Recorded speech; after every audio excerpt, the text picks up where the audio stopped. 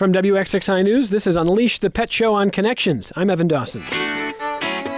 Unleashed is our monthly show that gives you the chance to talk about your pets and hear about current issues surrounding animals in New York State and our region. We have a packed show for you this hour, including some news out of Albany, where lobbyists are pushing for legislation that would make it a crime to harm pets while committing another crime like a home invasion.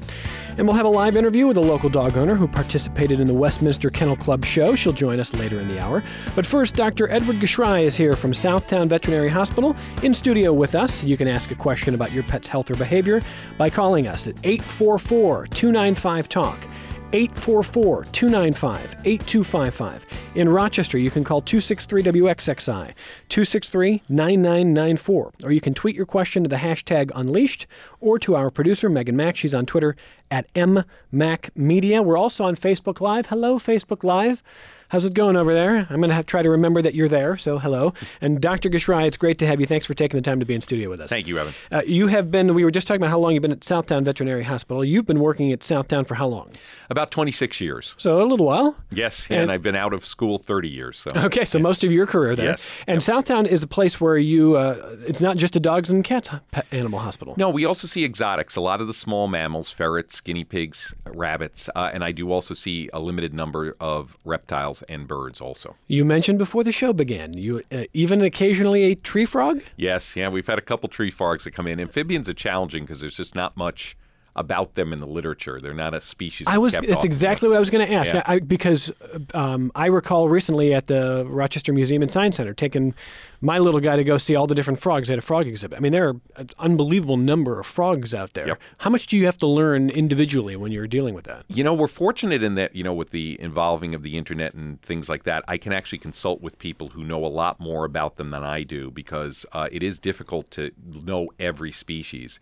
But I work through a company, there's a place called Veterinary Information Network online, and I can actually consult with people that see mostly amphibians and things like that, which is great. Yeah, absolutely. Yeah. Listeners, this is the one time of the month that I will always implore you to call early. If you want to get some answers on your pet's health or behavior, don't wait until later in the hour. It's one of those hours that goes quickly. A lot of people will wait to call. Call now so you can get that out of the way and get your question on the air, 844-295-TALK. What is keeping you busiest right now this time of year? I think at this point, we actually are seeing a lot more parasites during the winter. We're seeing a lot of ticks and things. Also, we see a lot of irritations of feet and everything because of rock salt and everything. But this time of year, it's a little less of the allergies and things and a lot more of catching up on many of the routine vaccines, testing, things like that. So for us, it's a little bit of a backup. And in addition, in February is Pet Dental Health Month, so we always have a special, and in February and March, we actually do many, many dentals. I'm actually glad you bring this up because this is a chance for me selfishly to ask a question about one of my animals. I have two cats, and they had their teeth cleaned, I want to probably say a couple of years ago now. And waited too long. I mean, you could see the before and after. I think everybody who's a pet owner, you see the bill for a dental procedure and you think that's a lot of money. Yep. But then when you see the before and after, it was no question for me that it was, probably something that was causing great discomfort. Well, now a cat who's turning 15 this year, she was drooling recently, and I'm told that's not normal. That could be caused by some dental distress. I'm thinking about the dental thing again. First of all, on drool, for a cat, what would you start to do to try to figure out why? With drooling, first thing I'd do is I'd look in the mouth to see what's going on because you suspect bad teeth. Unfortunately, older cats can sometimes get tumors in the mouth. They're not that unusual. In addition, sometimes if they have something that tastes bad, but that's not going to be a repeated drooling episode. I mean, the first thing, if your cat is drooling one time, I'd say he got something that tastes bad in the mouth. But if you're seeing repeated drooling, especially associated with not eating well, I would certainly look in the mouth first. It's interesting. She was drooling when she was happy the other day. So does that happen? Yes, there are some cats, especially cats, it seems to me, that were taken from their moms fairly early on, that they'll tend to knead on you and drool. And there are cats that will drool when they are happy, yes. Okay, so that not always a sign of distress, but something to maybe get checked or bring up? Absolutely. Okay, and just for those who might be the skeptics on dental procedures, again, for dogs and cats, what would you tell people?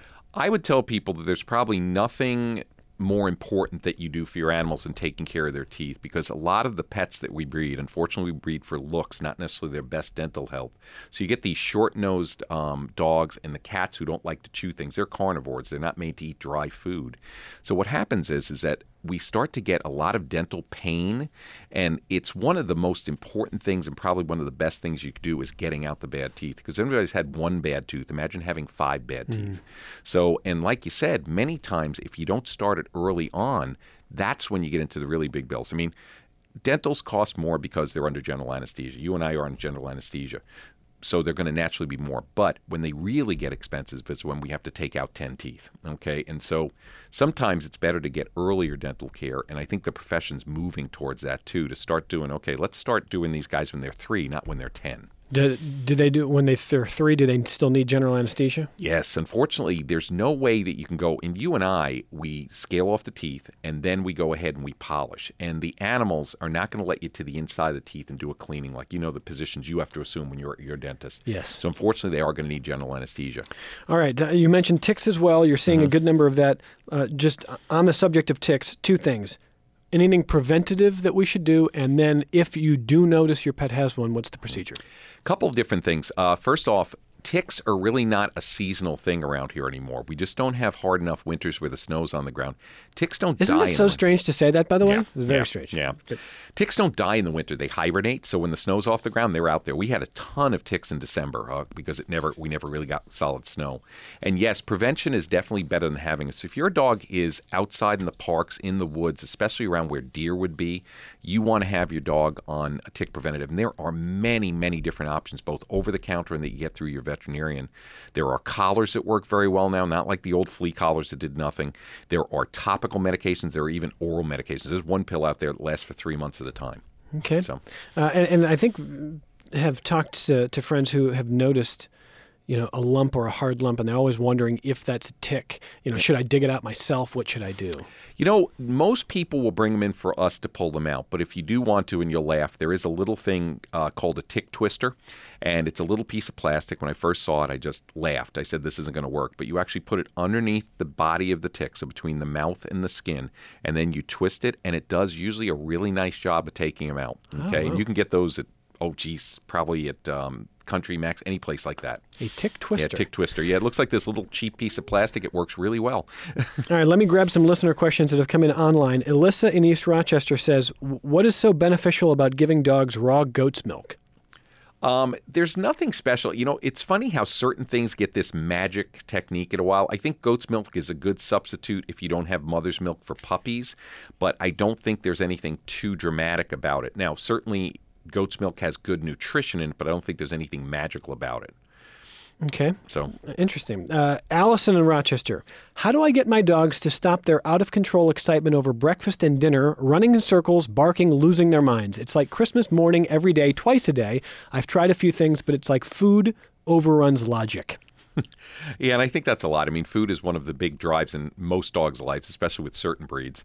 But what happens is that you need to try to teach them a new response. So what they need to do is they need to have them sit and stay, and then make them sit there for a certain period of time before they give the food. If they are too wild, you pick up the food. Now, of course, you're going to have to be there for a while to do this. So they don't get the food unless they calm down, okay? You might be there for days, Doctor. Exactly. Could be. And it's hard because they're so exuberant about it. But most times when we're doing training, they talk about 2 things. One is desensitization. The other is counter-conditioning. Now, in this case, desensitization is, the dog barks when somebody comes to the door. Well, you keep knocking on the door to try and remove.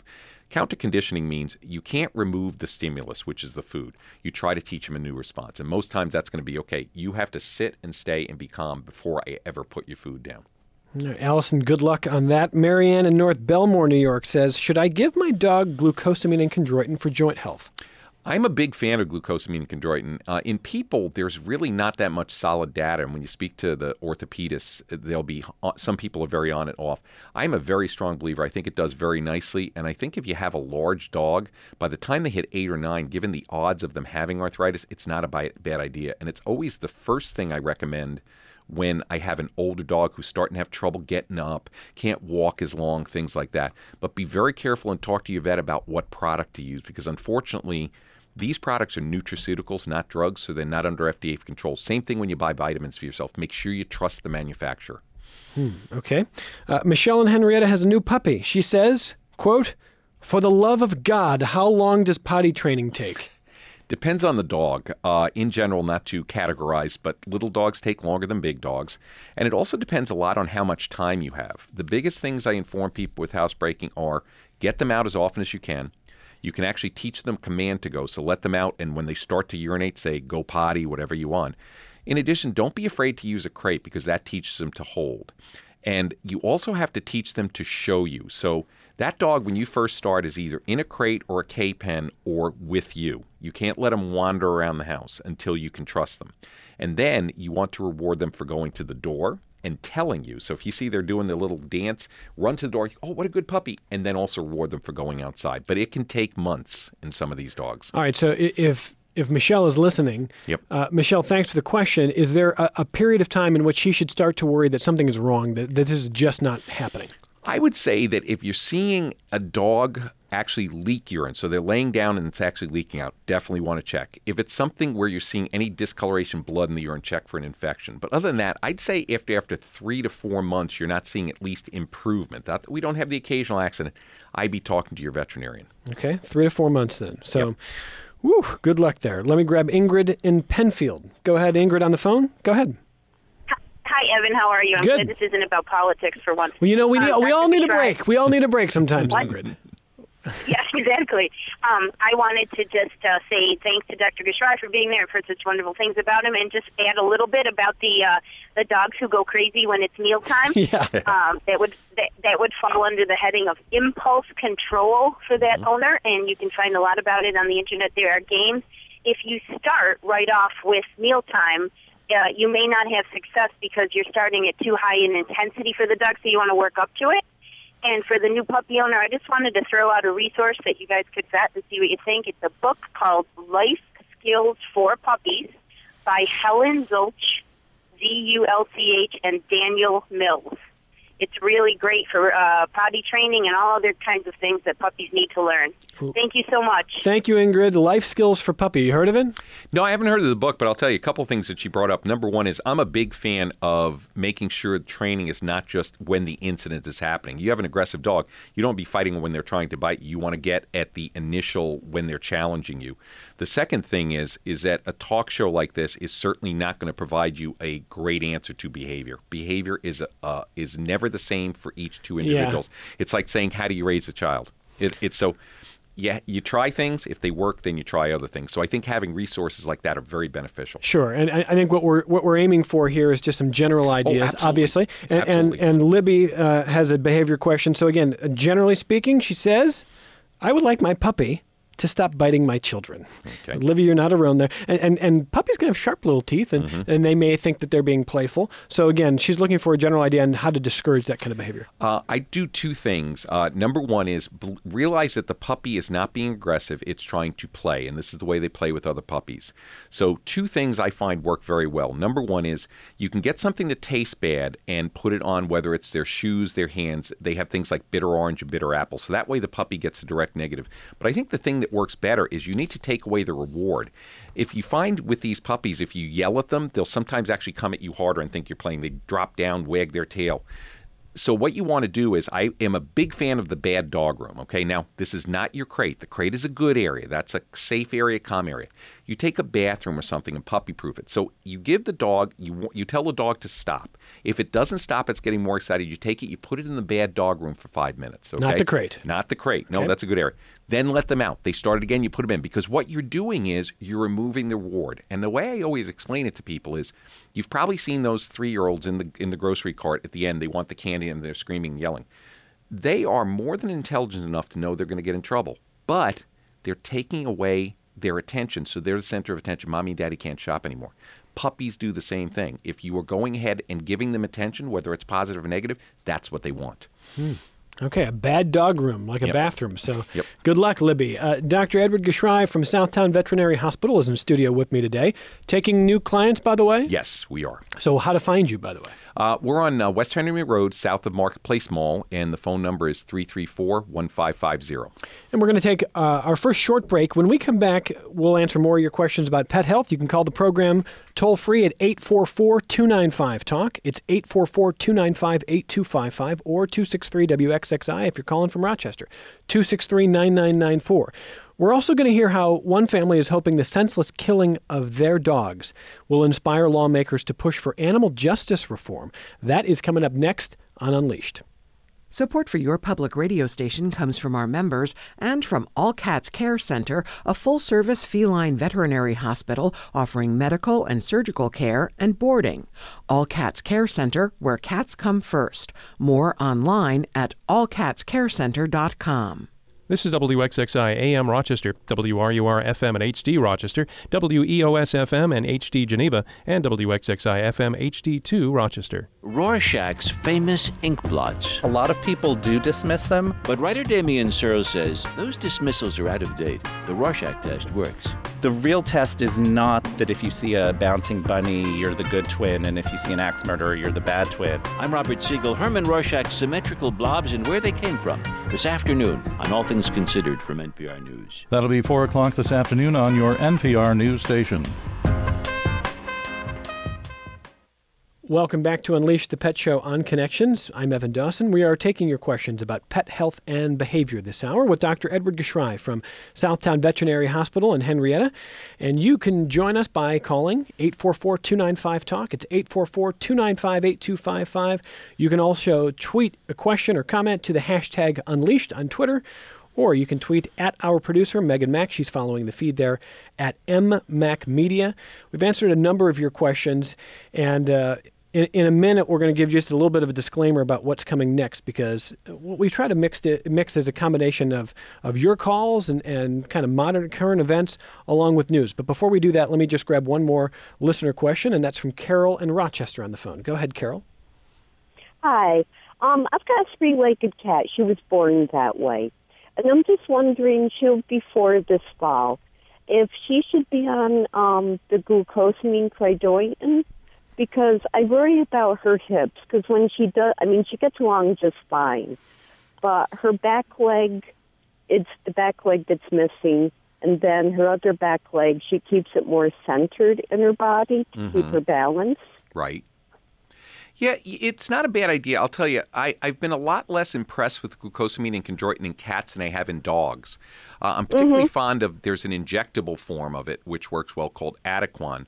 And in addition, we're using more nonsteroidals. We used to be really afraid of nonsteroidal anti-inflammatories in cats because of kidney function. We're finding with studies that they actually tolerate it well. So I guess my answer is, it would not hurt at all to give it. The way that she's walking with that leg underneath is just a balance issue. So yes, you're putting more stress on you're going to put more stress on the hip. So it certainly wouldn't hurt at all. Is it going to help? Yeah. I'm not quite as sure with cats as dogs.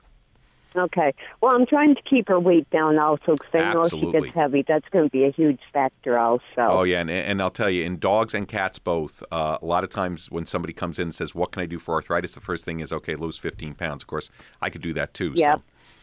Yeah, well, she's at a good weight right now. Good. But I just worry about later on when she gets to be like 10 and 12, that sort of stuff. Oh, absolutely. Even without her problem, 80 to 90% of cats at 9 to 10 years old actually have arthritis you can show on an X-ray. So it's important. Okay.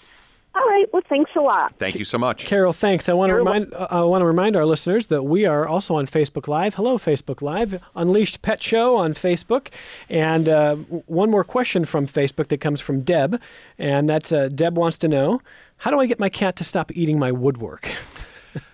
Probably your best bet with that is, obviously, if you can't keep out of that area, number one is to try and find toys and things, even if it involves catnip, to give right before you leave the house, because you're not going to do it in front of you. And second of all, things that taste bad. Now, I will inform you that if you try to use something that tastes bad in a cat, you may come home and look like your cat is rabid where there's drool, because when they get something bad, it tastes.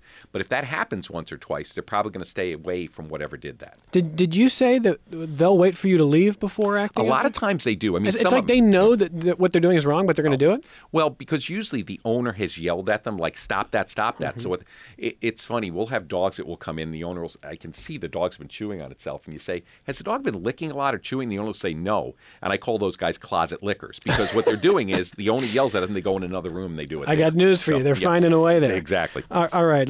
I want to tell you about our next story here that comes with a disclaimer.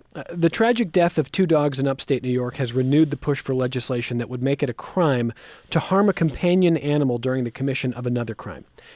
Our Beth Adams spoke to a woman who has channeled the grief from her heartbreaking loss into a lobbying effort at the state capitol. And we do want you to be aware that this story contains some graphic descriptions. It might be upsetting to some listeners, unsuitable for children. So if you'd like to turn down your radio for this segment, you can rejoin us in about 8 minutes.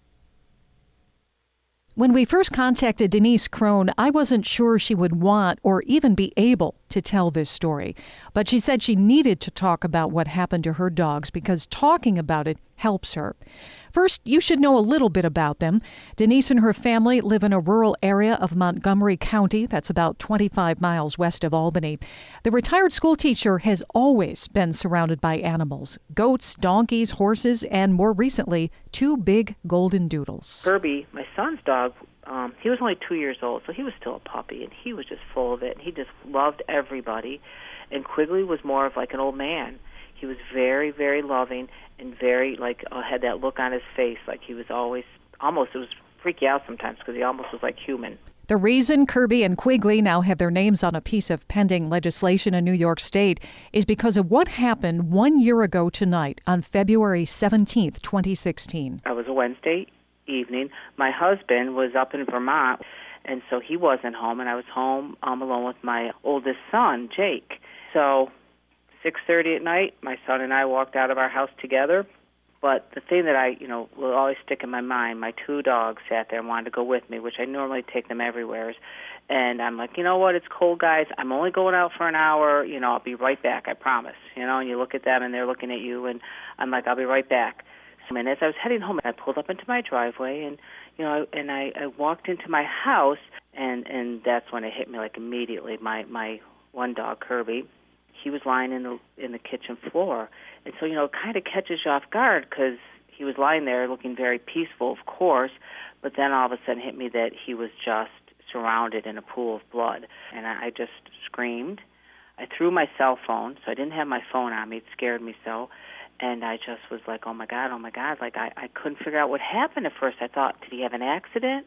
But then as I turned into my kitchen, I just saw that my house had been just trashed. Every cupboard was open. There was stuff everywhere. And then my other dog, Quigley, that was the golden, he was the cream-colored dog, I'm like yelling for him because I'm like, well, where's Quigley? And that's when it really hit me that it was an intentional thing, that my house had been ransacked. And then I found Quigley in the living room. I couldn't see in the living room because it was dark, but I realized now I looked and the television was gone and I could just see Quigley. But then I grabbed our house phone and I tried to call the police. I was like, I'm going to call, 911, and it was dead. I thought immediately, oh my gosh, it's a home invasion and they're in the house and they cut the phone. I just panicked and I knew I had to get out of the house because I kept thinking they were in there and they were going to kill me. So, it was a horrific scene. The amount of blood, I can't even tell you, was just everywhere. It's because my dogs were big, and they must have run. I tried to find my cell phone then because I realized I threw it. So I finally find it, and as I did, I'm by Kirby at the back door, and he was still alive. I realized he was still breathing, and I'm like crying, and I'm saying, oh, Kirby, oh my God. I go, I can't help you. I got to get out of here. I go, oh my God, I was just like, I was apologizing to him, and then I'm realizing I just had to get out of the house. Whoever did kill Kirby and Quigley and ransack Denise's house was already gone. In fact, police have yet to make an arrest in the case. The evidence left some clues about what happened that night, though. For instance, investigators don't think the dogs were shot because they attacked the intruders. If people came to the door, they would run to the door and bark, but they're golden doodles, and so it'd be like, you got to come play with me type of a bark. But they're big dogs, so if you didn't know them, you could be scared. So right after, that's what I first saw. Oh, my gosh, the dogs came to the door, and they shot and killed them. And that was my first reaction. But afterwards, the sheriffs, after they did their investigation, they explained to me, they're like, that's not what happened, And I'm like, well, what happened? They go, this was mean. This was vindictive. They go, think about what you didn't see. With the amount of blood that was there, not one footprint and not one fingerprint. They stole everything. They go, your dog's probably right alongside of them wanting to play, and when they left, they turned and shot them. I never slept, I was crying all night long. I was just devastated. And the second thing the police said to me, and I'll never forget it, because I kept apologizing to them, saying, oh, my God, I know that they're just my dogs, they're my pets, but they're like, stop right there. We do not take this as it's just your pets. They go, we're looking at this as a murder. This is a murder to us, and these animals are your companion pets. They're part of your family, and we take it that serious. We all have dogs. We all work with canine dogs. They go, this is, we're looking at it as if this is a murder. So, it made me feel, okay, so I'm not crazy. Like, I'm not like this raving lunatic that, they understand my love of these dogs. Then they were like, and the other thing, they warned me right off the bat, because they know the law. They go, we're going to let you know right now that if and when we catch these people, that they're not going to ever get punished for killing your dogs. The way the law system is, they'll be charged for the burglary, but your dog's is secondary. That's not what they'll be charged with. But that will change if State Senator Jim Tedisco is successful in his attempt to pass legislation that he's been pushing for the past 5 years. The measure would make it a felony, punishable by up to 2 years in prison and a $5,000 fine to harm or kill a companion animal during the commission of another crime.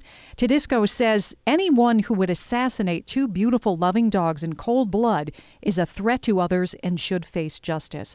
The Republican was moved by Kirby and Quigley's story, and he has now named this legislation Kirby and Quigley's Law.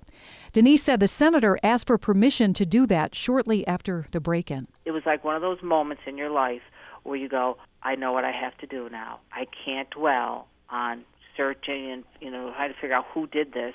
I'll leave that to the sheriffs. I'll support this. Not knowing where it was going to take me, really. And where has it taken you? What have you done to try to get people to support this? Well, I tell people at first I was interviewed. I'm like, well, I'm not an animal advocate, and then I'm realizing I am an animal advocate, and I go, and then in a way, I guess what I've been doing is going down to Albany and lobbying to get this bill passed, and so I guess some people would call me a lobbyist, but I'm like, it's not. Because of the good for what it's doing. It's, there's no monetary gain, and it's for the right thing. It's just trying to get people to understand to do the right thing, I guess. Kirby and Quigley's Law has passed each of the past 5 years in the New York State Senate, most recently last month, but it's been held up in the Assembly Codes Committee.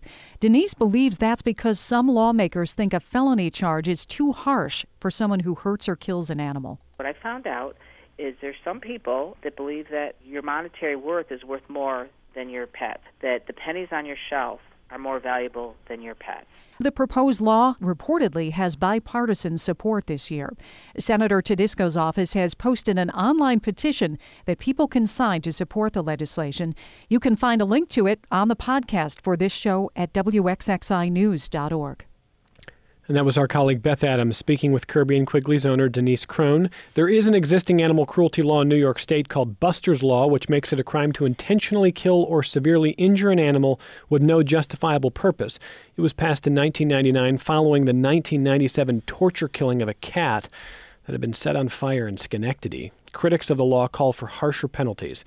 Between 2005 and 2010, more than half of the defendants on Buster's Law were not convicted, or they just faced minor penalties. So Kirby and Quigley's Law would expand on Buster's Law, making harming a pet during a crime a felony. And Dr. Gschrey, you were saying earlier that generally speaking, New York State does have some pretty good laws in this kind of way. What do you think? There's really been a lot of improvements in terms of animal cruelty laws. They used to all be misdemeanors, and so it's something where several things have been now moved to felonies, which allows law enforcement to have more ability to pursue these things. So I think that's been very helpful, and I think that the current Attorney General in the office has been quite good in terms of it. We get routine legislative updates, and I'm usually impressed with some of the things that they've done.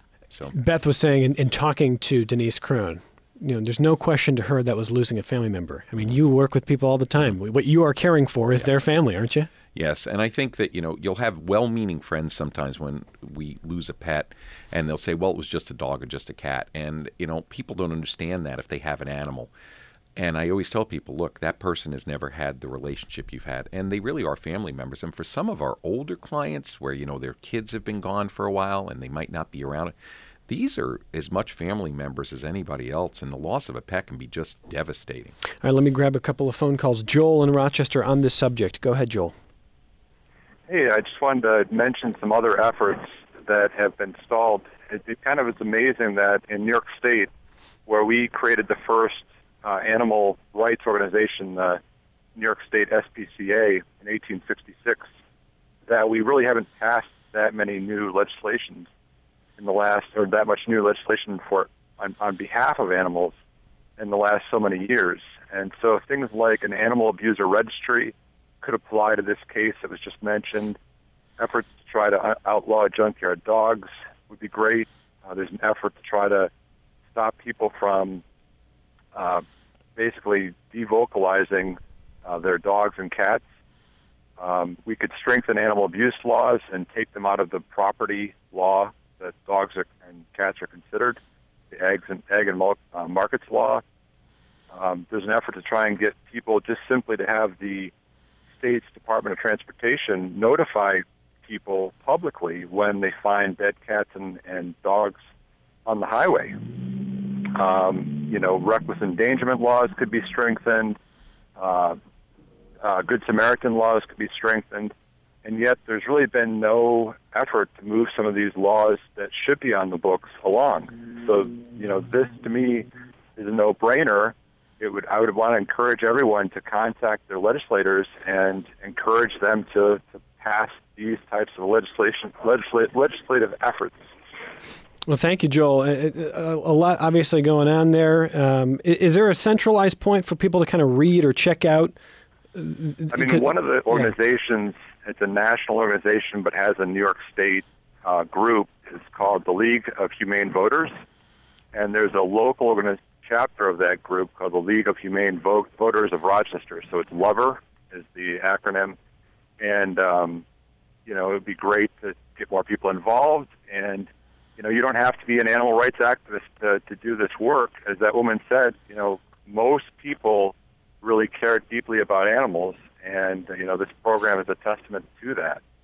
So we just need more people trying to work on behalf of animals. Well, thank you, Joel. Thanks for sort of expanding that conversation because, Bruno and Kirby's law is one thing, but as Joel says, there's a lot on the books. Dr. Gschrey, what do you think? No, I agree. I think that there are a lot of different areas where it could be expanded because, as the caller stated, dogs and cats and pets are considered property. And there's reasons for that, obviously, and you can argue either way. But I think that it is something where, in terms of when one of them is harmed, I think that there should be certainly good penalties for it because they feel pain. There's no denying that they feel pain or that they feel emotion and things like that. So I definitely think there's a lot of things, and the caller brought up some of the big ones. All right, let me sneak in a phone call on a totally different subject. We'll go out to Gaines, Orleans County. This is Marilyn. Go ahead, Marilyn. Hi, Evan. Hi, Dr. Gschrey. Hi.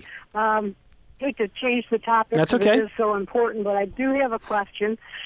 You've done a couple of ultrasounds for me, so I know I'm very impressed, and I know that you know what you're talking about. I've got a question about anal sacs. Yes.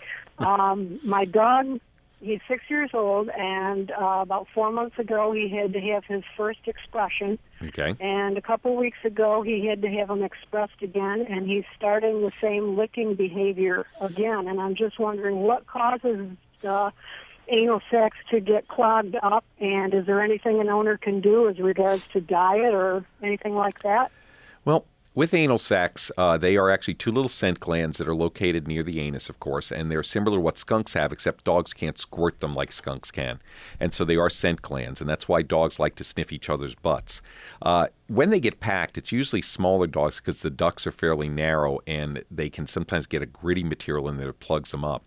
So routine expression, I think, is an important part of it. You can certainly try adding some fiber to the diet to see if you can get a firmer bowel movement, because that will sometimes allow them to be expressed normally. They're supposed to be emptied when they have a bowel movement. So if your dog doesn't have a nice, hard bowel movement, canned pumpkin works well. You can sometimes give them a little Metamucil. Check with your vet, and they can make some recommendations.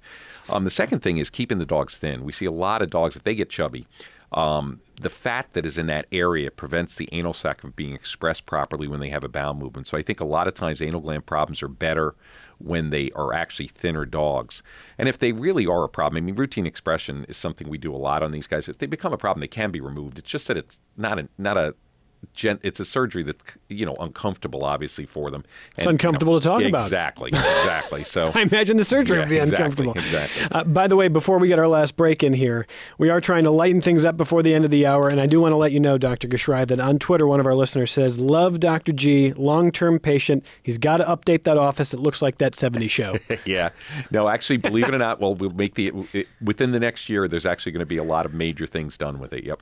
Okay, well, let's get our last break here, and we're going to come back here and talk to a local dog owner who just returned to Rochester from the biggest competition, the Westminster Kennel Club Show. That is next on Unleashed. Coming up in our second hour, we're talking about heart health. A couple of doctors in studio answering your questions, and this is a great opportunity for you to get answers to anything you need to know or want to know about heart health, maybe surgical procedures, questions you might have about a family member who might be struggling. This affects millions of us. Your questions answered about heart health next hour. This is WXXI AM Rochester, WRUR FM and HD Rochester, WEOS FM and HD Geneva, and WXXI FM HD2 Rochester. Support for your public radio station comes from our members and from the financial advisors of the Sartini Group at Morgan Stanley, 585-987-6053. Investments and services are offered through Morgan Stanley Smith Barney, LLC, member SIPC. And Natural Pet Foods Company, helping people make diet choices for their pets, offering frozen and grain-free foods and foods for pets with special needs. 766 Clinton Avenue in the South Wedge. NaturalPetFoodsCompany.com. Welcome back to Unleash the Pet Show on Connections. Dr. Gschrey and I were talking earlier this hour about whether dogs really like to be in dog shows. And I said, there's probably a reason there's a Westminster dog show and not a cat show. Making cats do this would be probably torturous, right? Yes, they would not be down with it. Yep. But in general, you think dogs, it's almost like giving them a task. They like to do it, huh? Yeah, I think a lot of dogs do. I mean, you see just the look on their face and just they have such joy in it when they do it. So, and plus these dogs are treated very well and obviously taken care of, and also they get a lot of time spent with them. And dogs like to have a mission and a job to do. So, well, if you watched the Westminster Kennel Club All-Breed Dog Show in New York City this week, you may have seen a Corgi by the name of Derby in the obedience competition. Derby and his owner, Leanne Capozzi, are from Wayne County. This is their first time competing in the event. Now, they didn't get to the finals, but just being there was a remarkable achievement. And we're glad to have Leanne here. How are you? I'm excellent. Thanks for having me. Was it a good experience? It was one of the most wonderful experiences of my life. It was bigger than my imagination could have even stretched. Well, before we even, I want to know even how you ended up there. I also want to introduce your ring assistant, Beth Cooper. Welcome to you, Beth. Hi, thanks for having me. What is a ring assistant, by the way? A ring assistant, well, if you make it through the first part of the competition, there was what was called a freestyle competition, and you could have all kinds of props. So I was the prop assistant, setting up props and taking them away. Gotcha. Okay, well, and for you, is this first time there? This was my first time at a dog show ever, so yes. And, for those of us who've seen the movie Best in Show, I have this idea of what it would be like. Leanne, you're saying no. No? No. Get right near that microphone. So this Derby competed in obedience, okay, which is very different from the conformation ring. In obedience, the dog has to heel in position with the handler. They have to do such things as scent discrimination and directed retrieve and directed jumping and retrieval over jumps. There's a lot of different exercises that are involved. And there's a series of levels in obedience. It starts with the novice level, which is primarily heeling patterns and recalls across the ring. And then they go into the open division where they have to perform over jumps and retrieve they're dumbbells. They're like plastic or wooden dumbbells. And from there, they move on to the utility level, where they have to do scent discrimination and directed retrieves, and it's much more complex. And at the Westminster competition, it was a combination of the open and utility exercises that the dogs had to do. And there were all obedience trial champions that competed there. An obedience trial champion is a dog that has won a certain number of classes and earned enough points to earn that title. And it's a very prestigious title, and it's very difficult to obtain. And at Westminster, they invite the top dogs based on OCH points. So at the competition... On what point? OCH points, obedience trial champion points. Okay. So the ones that have the highest number of points, those are the dogs that get invited. So you're in the ring, you're competing with dogs that are pretty high up there. Now, let me just back up a little bit here to make sure I understand how we got here. Derby is 8 years old, Pembroke Welsh Corgi, is that right? Yes. You got him at 10 weeks old? Yes. He began competing in the show ring at the age of 2? Yes. And he won his obedience trial championship when he was 3. Yes. So, at what point, how do you know what makes a dog a good competitor? Can you train any dog to be kind of a good competitor? Well, there are certain breeds that excel at the sport. Border Collies, Golden Retrievers, Labrador Retrievers, they are German Shepherds and Shelties. They're very up there, very intelligent, good work ethic. And Corgis are very smart too, right? Corgis are very smart, but they oftentimes have an agenda of their own. They're very... Stubborn. Yeah, they can be stubborn. Yeah. Is that true, Dr. Gschrey? They're very inventive and very creative, and they have their own little nuances of thinking, well, I think I have a better way of doing this. So they can be a little bit more challenging. To put it in perspective, there are 20-some OCH Corgis in the history of the breed. And there are hundreds and hundreds with the Golden Retrievers and the Border Collies. So not an easy breed. All right, so you had a chance to... Did I read this right? That you had a chance to go last year and you did not? Yeah. Why would you not go last year? What happened? I'm not sure why I didn't go. I think I was afraid of the logistics. I'm very much a country girl, and I was a little intimidated by the big city. And I wasn't sure what it was going to be like. So I wanted to see how everybody else enjoyed it or how hard it was last year, so then I could make a decision this year. And Beth Cooper, she pretty much forced my hand to go. Last year she said, "You're going next year." And she I was followed very through with it. upset because she didn't tell me until she had refused. And Beth, how many dog owners and trainers have a chance to do this, right? Exactly. Just to say that you went to Westminster, that you were invited and went. You have to. I actually think it's pretty bold though to say, yeah, I got invited. We didn't go. We don't need Westminster. Exactly. No, so for you though, it was about intimidation, about the atmosphere, and so it sounds like your fears were not confirmed, or that it sounded like it was a good experience. It was a very good experience. People were welcoming.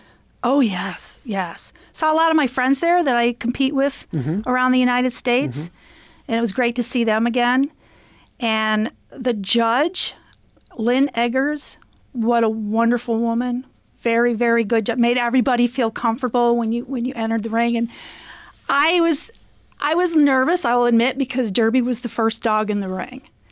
And that happens a lot with him because his jump height is only 8 inches because of his little stubby legs.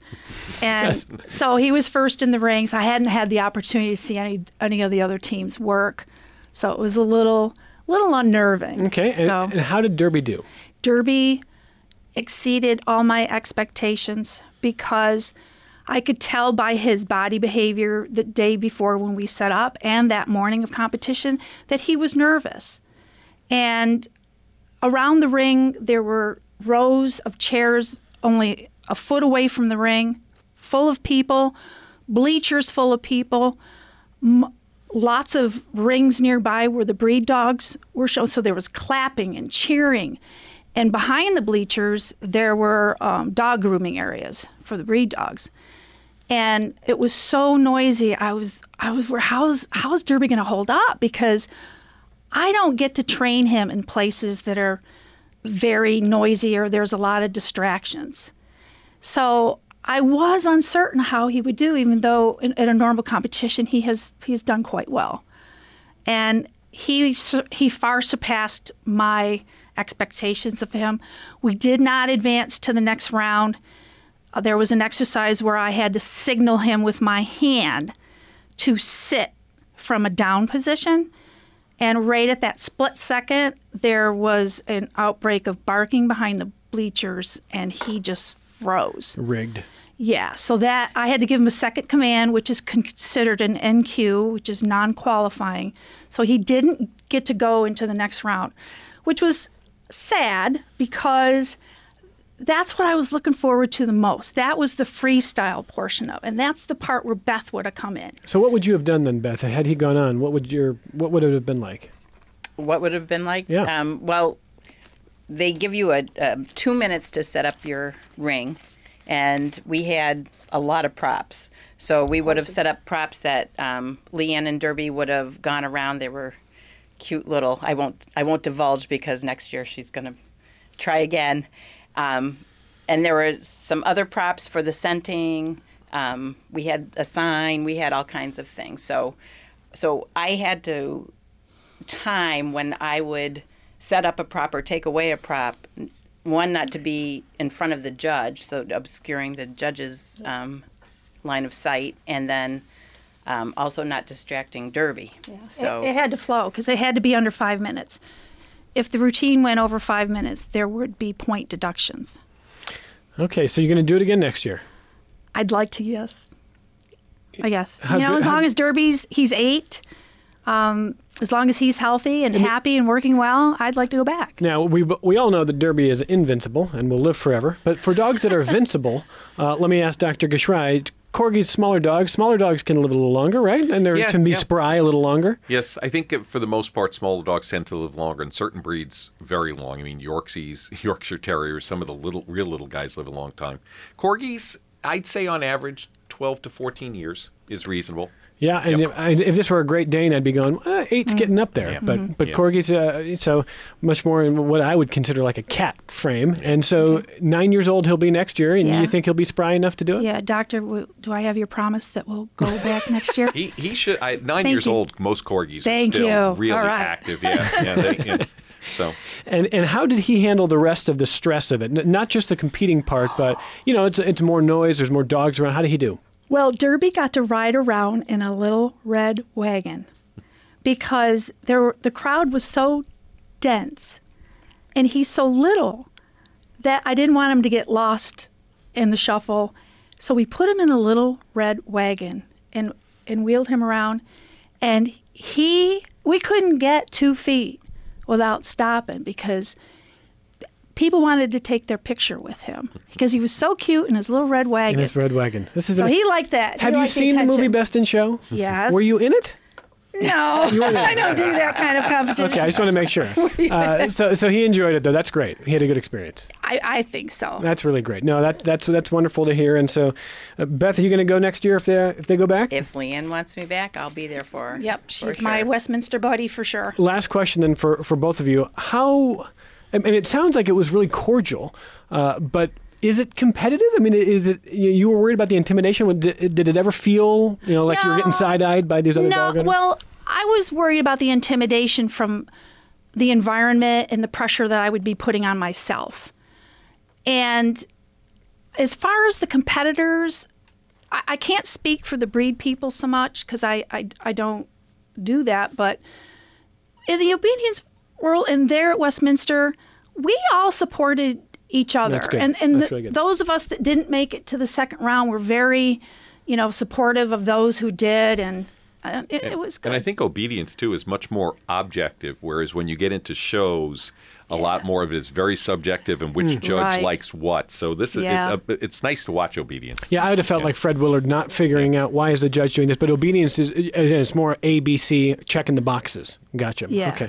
And it sounds like he did great. Congratulations to you. Thank you very much. And Beth, you feel the same that it was warm, it was friendly, it was receptive? Absolutely. I was really impressed with how supportive they are. are of each other. Hopefully next year when you go, you won't have a moment where all these dogs are going crazy and Derby gets distracted. But you know what, though? How much did you learn this year? Next time you go, you'll feel like, a veteran. And that's wonderful. So, again, congratulations. Come back and talk to us next year when you go back. I hope you will. Great. And hopefully some of Rochester can come and see, because Leanne's got a great second routine. So all ready to go. Very good. And I just want Dr. Gschrey to remind our listeners that that you're not just dogs and cats. You do exotic animals, tree frogs. That was my favorite part of the conversation, and all kinds of things at South Towne Veterinary Hospital. And how can people find you, Dr. Gschrey? We're at 4084 West Henrietta Road, south of Marketplace Mall, at 334-1550. 334-1550. We heard from a number of your clients and patients this hour. Not the patients. The dogs didn't call. Their owners. And they would just have such great things to say about you. Well, thank you so much. I'm really glad you were generous with your time. Thank you very much for being here. Thank you. And again, travel well. We'll see you next year with Derby. A lot of fun this hour. We covered a wide range. Some heavy stuff, but also some fun. And I want to thank our guests. You can let us know what you think about Unleashed by tweeting us at the hashtag Unleashed, or find us on Facebook at facebook.com/UnleashPetShow. Facebook Live viewers there. And if you've got a story about your pet or an animal that you know, or maybe an issue that you want us to cover, heroic second chances service, email your idea to unleashed@wxxi.org. All right, coming up next hour at Second Opinion Live, we're talking about heart health with a couple of cardiologists.